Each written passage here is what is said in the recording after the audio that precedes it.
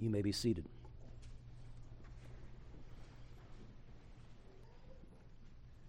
Before we get back to Luke's gospel, we're going to take one more interlude to talk about something today. And if you have your Bible, turn with me to John's first letter, way in the back of your Bible, chapter 2, or the text is printed in your bulletin there on page 10.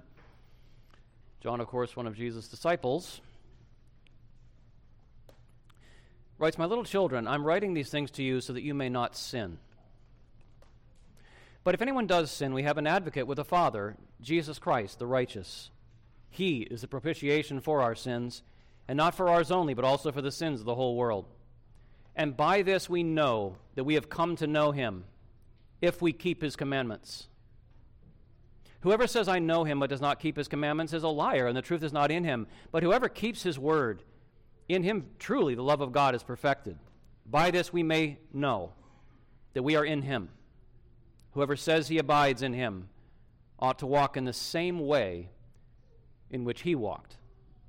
Beloved, I'm writing you no new commandment, but an old commandment that you have had from the beginning. The old commandment is the word that you've heard. At the same time, it is a new commandment that I'm writing to you, which is true in him and in you, because the darkness is passing away, and the true light is already shining. Whoever says he's in the light and hates his brother is still in darkness. Whoever loves his brother abides in the light, and in him there is no cause for stumbling. But whoever hates his brother is in the darkness and walks in the darkness and does not know where he's going, because the darkness has blinded his eyes." This is the word of the Lord.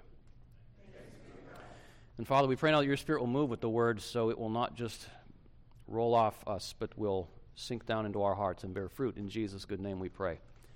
Amen. So if you'd asked me when I was a youth, "Ben, do you know how to throw a baseball?" I would have probably looked at you like you were very, very stupid.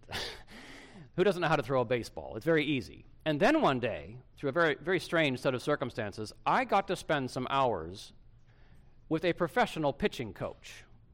I mean, the kind of person who prepares people for the major leagues. And I discovered I didn't know how to throw a baseball. In fact, there were things about throwing a baseball I wasn't even aware, just dimensions. I mean, my whole view of throwing the baseball was completely transformed. I was very familiar with the idea of throwing a baseball, but suddenly I understood the mechanics in a whole new way. And I think that is true of so many things in life, if you think about it. Lots of stuff is very familiar to us. Oh, yeah, I know. We don't always understand it all that well.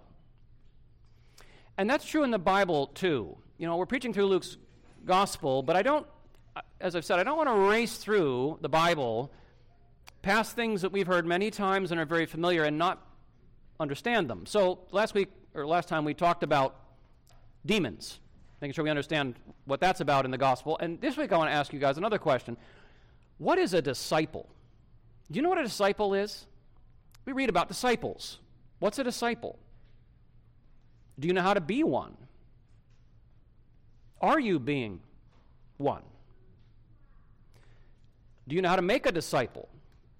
Kind of important, you know. Jesus said that is the commission of the church. Make disciples. You know how to make a disciple? What is discipleship? The business of being and making disciples. I wish we could take about 30 minutes right now and I could just hear from you and see, a pretest, as it were. I want to begin thinking about this by thinking about the workshop that Jesus opened. The workshop that Jesus opened. That metaphor will make a little more sense, I hope, in a minute. I want to think about that startling image early in the Gospels of people walking away from everything to follow Jesus. You're not going back to your job Monday morning. In some cases, you're not even going back to your wife and kids or your whatever, family, your friends, your hobbies. You're not, they just walk away. And I want to think about why on earth would they do that? And I'd like you to notice something that just happened inside of some of you when I asked that question. Some of you started to get kind of nervous. And I think we do get a little bit worried when we look at that kind of crazy image of people just leaving their lives and following Jesus. And I think down in our hearts, this kind of worries us because there's this sort of nagging thing like, could Jesus ever ask that of you?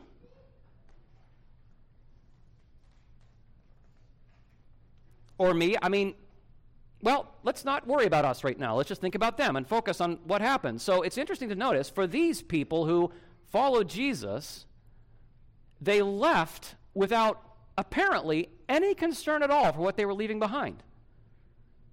And in fact, when some of them raised objections like, oh, Jesus, I got some business I need to take care of before I follow you, he said, fine, you can't be my disciple.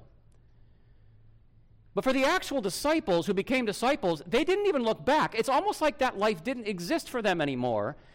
You know, if I've asked myself, what would it take for someone to show up on my front porch and say, come with me, and you're never going to be a part of this life ever again? What would it take for me to actually do that? I think they'd have to cast a spell on me. Why would people do that, beloved? Why would they just walk away? And like the stuff left behind, it didn't even matter to them. And the only answer to that can be, because of what they saw before them, somehow they had grasped what they were walking into in a way they didn't even want to look back. They actually didn't want to go back. And that, I think, is one of those things, we've read it many times, and I think it is just hard to understand why. Now, most of us are Gentiles. And Gentiles tend to see the world as a succession of things, you know, one darn thing after another. That's kind of how we view the world and history.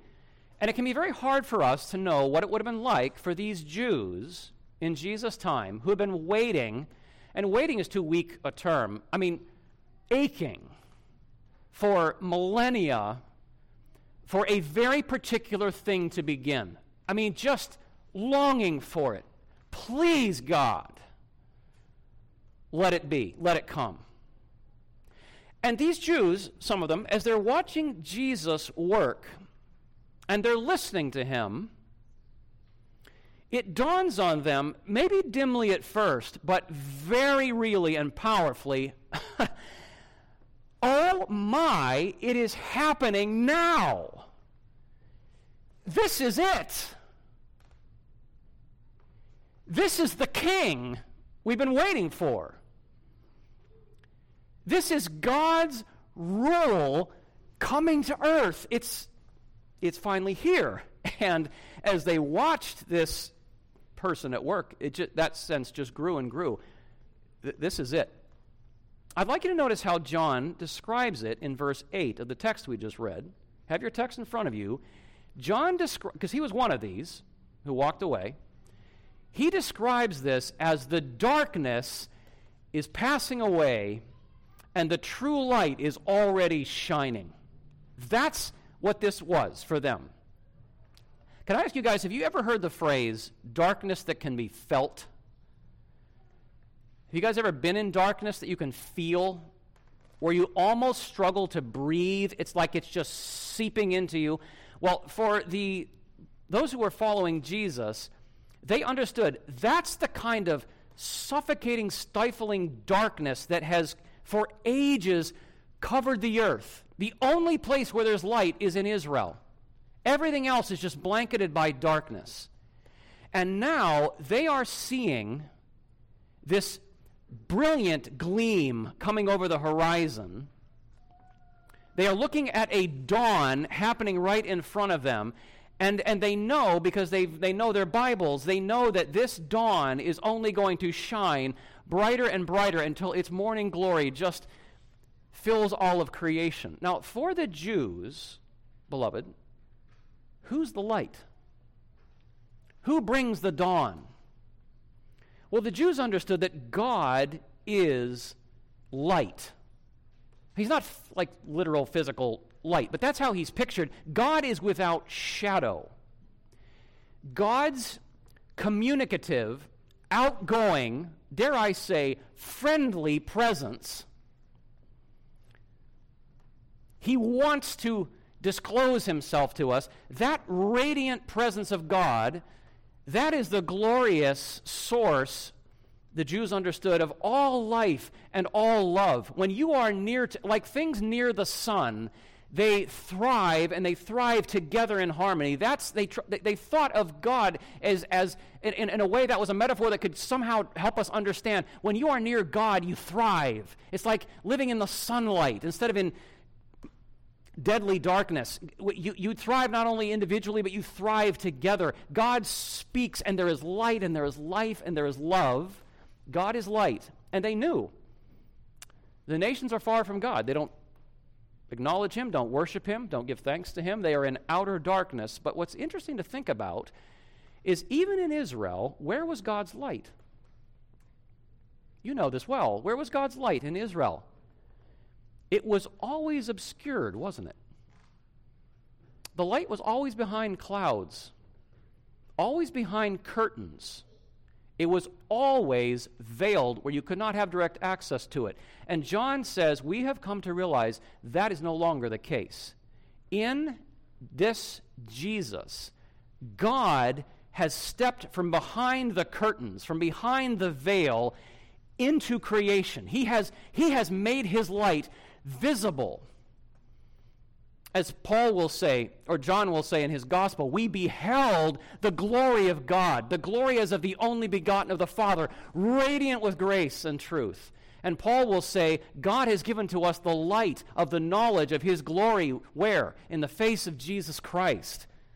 The darkness is passing away because God has stepped into creation in Jesus. The unapproachable light has come to us to fill the earth with the knowledge of his glory. And John and the other disciples understood as they looked at this Jesus that this just has massive implications. For example, it means there are no more fig leaves. No more fig leaves. There is nowhere to hide. Jesus said, if I had not come and spoken to them, they could hide their sin. They have no excuse for their sin now. The light of God comes and it pierces the darkness we want to hide in. It just shreds the fig leaves we want to hide behind. We are exposed. The writer of Hebrews says we are naked and open before the eyes of him with whom we have to do. The psalmist says, you have placed our sins in the light of your countenance. No more hiding. No more excuses. You try to present yourself as one little bit better than you actually are, you are lying. John says this in a couple of verses earlier. If we say we have no sin, we deceive ourselves. He says in chapter 1, verse 10, we say we have not sinned, we make him a liar too. You're not only lying to yourself, you are calling God a liar. That's what the light does. It just strips away the fig leaves. You are not a good person. Your heart is wicked and deceitful above all things, even you don't know it. And the light just blasts in, as it were, and just, there's nowhere to hide. The searching gaze of God himself. Where are you going to run? Well, that's a little scary. There's also no more animal skins. Okay, we know fig leaves won't do it. The Gentiles reach for fig leaves. What did the Jews reach for? Well, they weren't going to reach for fig leaves. They were reaching for what? They're reaching for the sacrifices. That's where we can hide. The other ways that God set Israel apart from the nations. Well, we're okay because circumcision. We're okay because the dietary laws. We're okay because we keep the feasts and the festival days and so on. And John and Paul will be even stronger about this. This is shocking to the Jewish mind of that time. All of that's darkness now too. Because if you think about that old system of the sacrifices and the curtains and the circumcision and the Sabbath and feast days, that whole system that God gave to Moses, it separated Israel not just from those evil Gentile nations, those sinners in darkness. Those walls separated Israel from God too, didn't they? The curtain, the veil, separated Israel from God. Those animal sacrifices could never take away sins, and the veil never opened. But John says, I got news for you. All of that is now darkness. Here's the light that has shined. Not just God's piercing gaze that sees all. He says, I want you to know something that you know well. Verse 1 of chapter 2, we now have an advocate with the Father. We have a priest who has entered into the light. And he is, verse 2, the propitiation for our sins. That's one of those big words in the Bible that actually has a very simple and beautiful meaning. It means that God, who is righteously, justly wrathful against our sins, whose curse sticks because it's a holy and it's a good curse. It's a curse that comes from loving the good and hating evil. That curse, that wrath, has been turned into a smile of welcome and grace and favor because that curse has been exhausted in Jesus. He has paid that debt. He has absorbed that wrath in himself because God sent him to bear that for us. And now that curtain, that veil, has been torn, and God's light now wreathed in favor. It is rushing forth to fellowship with a people who are pure in his sight. You have a priest, and you have the perfect propitiation, the perfect sacrifice for your sins. And not just in Israel, he's a propitiation, not just for our sins in Israel, he's a propitiation for sinners across the world. No more animal skins. And so, no more fig leaves, no more animal skins, also no more walls. Because he's the light of the world, this Jesus. All flesh shall see the salvation of our God. So we come into the light, and the curtain is torn, and we're suddenly face to face with a holy God who is the light, who would just consume us if we were not covered by this propitiation of Jesus and we didn't have an advocate, but now we're his children and it's all good and we're here and we're his, and we look around and there's no wall between us and God, but you know what? There's also no walls between us. And we start looking around and we find ourselves in the light with all those other people in the light, and we are told we must love them because we're all in the light. No more Jew and Gentile. Those walls are gone. In fact, a good case, I think, can be made when you look at verses 9 through 11 about this person who hates the brother, doesn't love the brother. I think a good case can be made. That is not talking necessarily first about unloving Christians so much as what we know from the New Testament as Judaizers. There were people who rejected Christians because they failed to take up the old ways of Judaism. In following Jesus, they did not also become Jews and get circumcised and keep all of these Old Testament regulations that were for Israel before Jesus. And so they hated Christians. They rejected Gentiles. They would not fellowship with Gentiles because they weren't becoming Jews. No more walls. And to be a disciple, then, is to enter the workshop of this new world that Jesus opened. John calls it the light. We are walking in the light. And guided by the Master, Jesus himself, what we're doing here is we are apprenticing. I get that from Dallas Willett. I love that description. That's another good word for disciple. We are apprenticing in this workshop of the light. We are practicing walking with the Father now, the Father of lights. He's our Father. You got to practice that. And we are practicing, as apprentices, walking with our brethren in the light. That's the workshop Jesus opened. It's an amazing thing. Now I want us to think for a minute. So here we are in the workshop, the light. It would have been terrifying, except for the fact we have a propitiation, we have an advocate, and we have each other, and here we are. Now I want to think about the way of our apprenticeship, the way. The core of it is in verse 6. Whoever says he abides in Jesus ought to walk in the same way in which Jesus walked.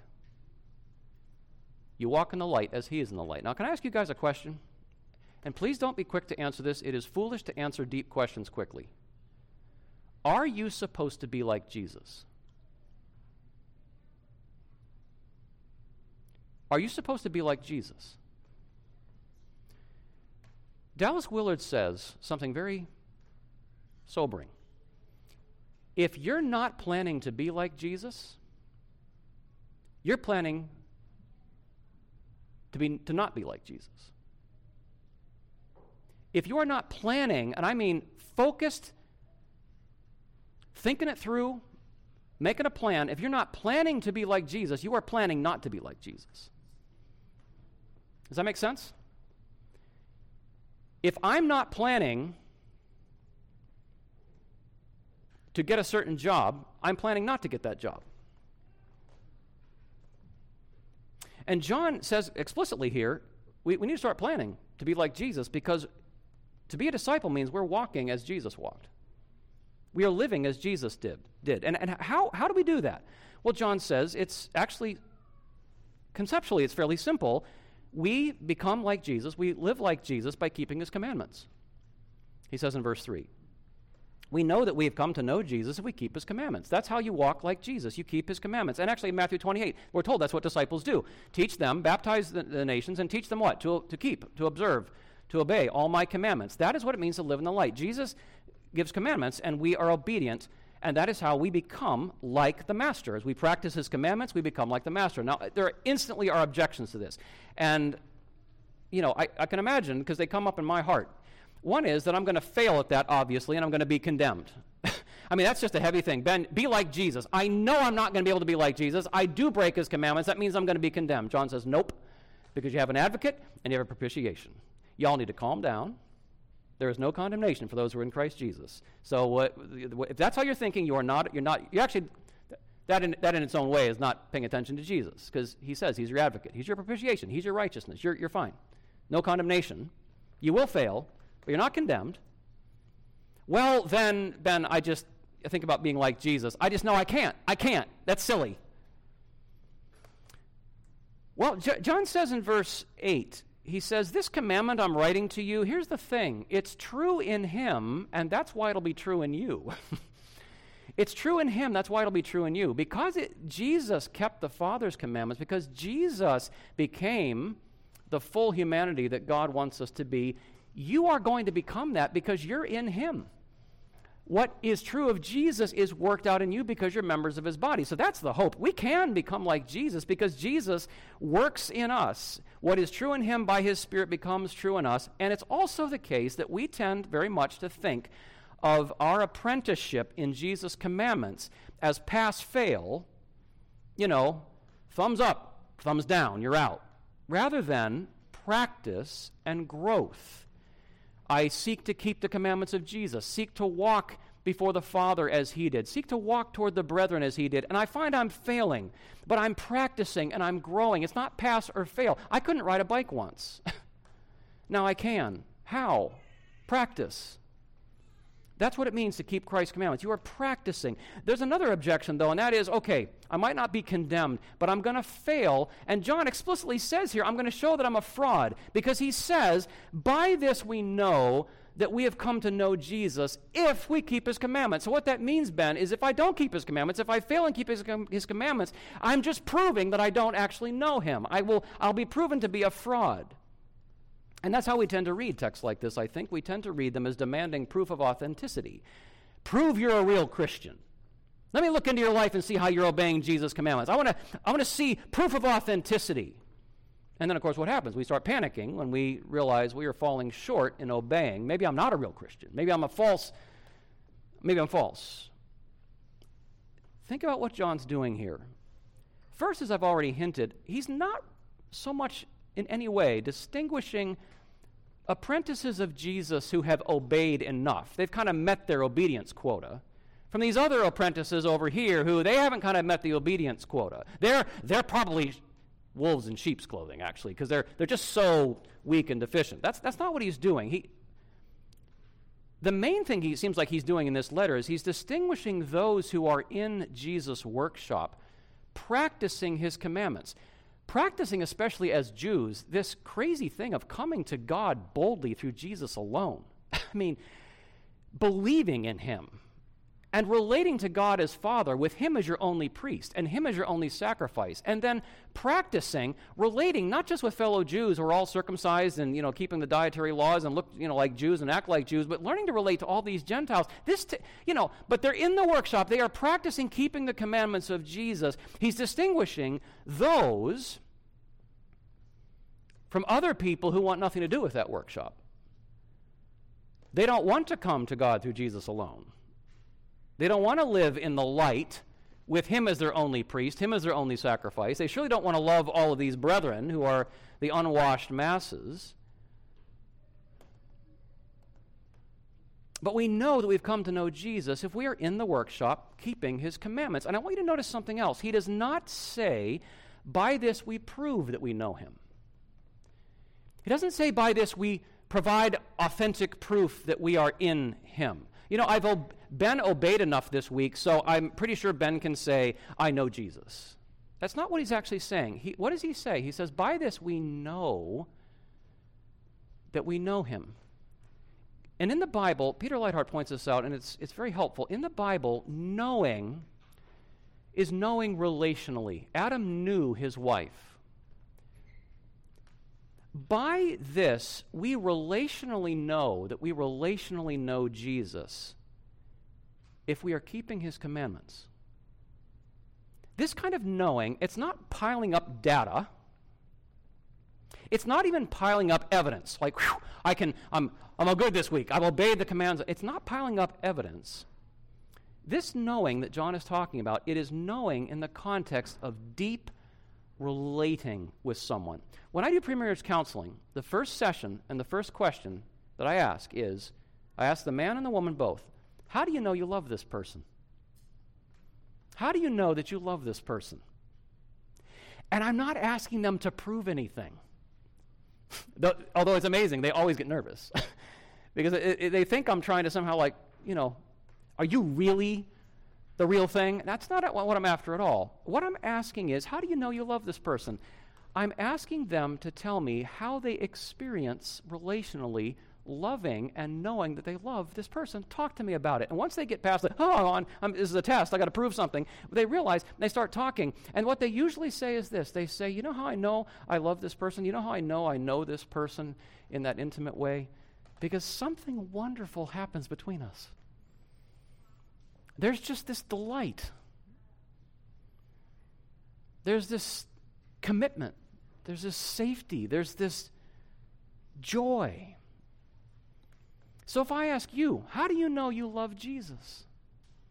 How do you know that you know Jesus? What am I asking? What is John after here? I hope the answer would be the answer of an apprentice. You would say, Ben, something happens between me and Jesus in his workshop. Because day by day in my life, I'm sometimes a very bad apprentice, but I'm an apprentice, and as I'm studying Jesus' commandments, how to relate to God through him, how to relate to my neighbor in him, and I'm practicing. That's what it means to keep. I'm keeping his word before me. I'm keeping his word of grace, that he is sufficient. I have peace with God through him. And I'm keeping his law of love, that God wants me to love him and to enjoy him and to love people because I'm so well loved. And I'm practicing and I'm studying and I'm working this out as I keep his word in front of me every day. I am learning in the workshop how to live as a child of God and a brother or a sister to the people of God. And I'm finding, as John says here in verse 5, that as I keep his word, the love of God is being matured in me. It's just something that, things happen. Some days it's hard. Some days I crawl out of the workshop at the end of the day because it's just been a very hard training session. Some days my heart is full of just, God's doing good things here, but the reality is, this is what happens between me and Jesus in the workshop. If that is completely foreign to you, if that is completely alien to you or to me, then obviously we're a liar to say I know Jesus, because that is what it is to live with Jesus. And so we're back to walking as he walked. It is what God intends for us. And I'd like you to notice that the aim in verse 1, the aim of walking like Jesus walked, is to be so busy walking with him and walking like him in the light, so busy walking with God as your Father and with the brethren that you don't sin. John says, I'm actually writing to you so you will not sin. Now, if we sin, there's no fear because he's our advocate. He's our propitiation. We have peace with God. But the aim of walking like Jesus is that you would not sin. But in practice, what is that? What is this Jesus walk? Let me give you a few very practical things, and then we'll be done. And I want you just to think about, this is the will of God for you, beloved. You are to be like Jesus. In fact, you are not to sin. And this is what it looks like. How did Jesus walk? Practically, what is it to walk like Jesus? Well, for one thing, it's enjoying peace with God. Jesus enjoyed peace with his Father. That's walking like Jesus. Jesus said to you, I'd like you to pray this way, our Father. Our Father. Guess who's part of that? Jesus. Pray with me, my brother. Pray with me, my sister. Our Father. Because you're right here with me, with the Father. And Jesus enjoyed it. That's part of being his disciple. We practice, we apprentice, enjoying God the Father like Jesus. Another thing, the Jesus walk is showing God's goodness. Philip said, Jesus, show us the Father. Jesus said, how long have I been with you, Philip? You don't realize I am showing you the Father. That's what I'm here to do, to show you God, to show you God's goodness. Can I ask, any of you who are in this room between the age of 13 and 35, this is true for the older ones too, but you younger ones, I want you to please listen to me for just a second here especially. This is your life focus. I don't know what God specifically will call you to do for a job. This is what your life is about, to show people the Father, to show people the goodness of God. Day by day to say, as you meet people, whether they are intimate family members and friends or just random strangers you encounter on the street, I want this person to know the Father through me. I want this person to taste, through me, something of the generosity, the mercy, the kindness, the patience, the truth, the goodwill of God the Father. Do you know what this is called? What is the chief end of man? The chief end of man is to glorify God. And I look at kids and I look at adults who can spout that to me, and it's obvious. Like, do you know what that means? It means to show the glory of God. That's all it means. It means to show the goodness of God. That's the focus of Jesus. That's the focus of his disciples. It is the total opposite of spending your life choosing all the stuff that you imagine will make you happy and then trying to make everything in your life conform to that imagination of what will make you happy. God has pulled you out of that suffocating self-centeredness. Your life is about showing God's goodness. But what that means, thirdly, is the Jesus walk, showing God's goodness by skillfully doing good. Jesus, the Bible tells us, went about doing good. He showed God's goodness by doing good. And apprenticing under Jesus means I'm looking around in the world where God has placed me, and I'm looking like, where are the needs? Where are the problems? And what can be done about these things with God's grace with us, his wisdom, his power? This includes every lawful calling of the Christian community. And the crucial thing is, as I begin to see the needs and the problems and the opportunities, things need to be done, and they can be done by God's grace. Then the crucial question for me is, how am I going to learn to do these good things that need to be done? Dallas Willard again, he says, we have to come to terms with the fact that we cannot become those who hear and do Jesus' commandments without specific training for it. You have to train to be able to skillfully do good. But then he goes on to say something else, and this is very important. He says, training in doing good works, being zealous for good works, but being skilled in doing good works. He says, training may to some extent be self-administered, but more than that will always be needed. It is something that must be made available to us by those already farther down the path.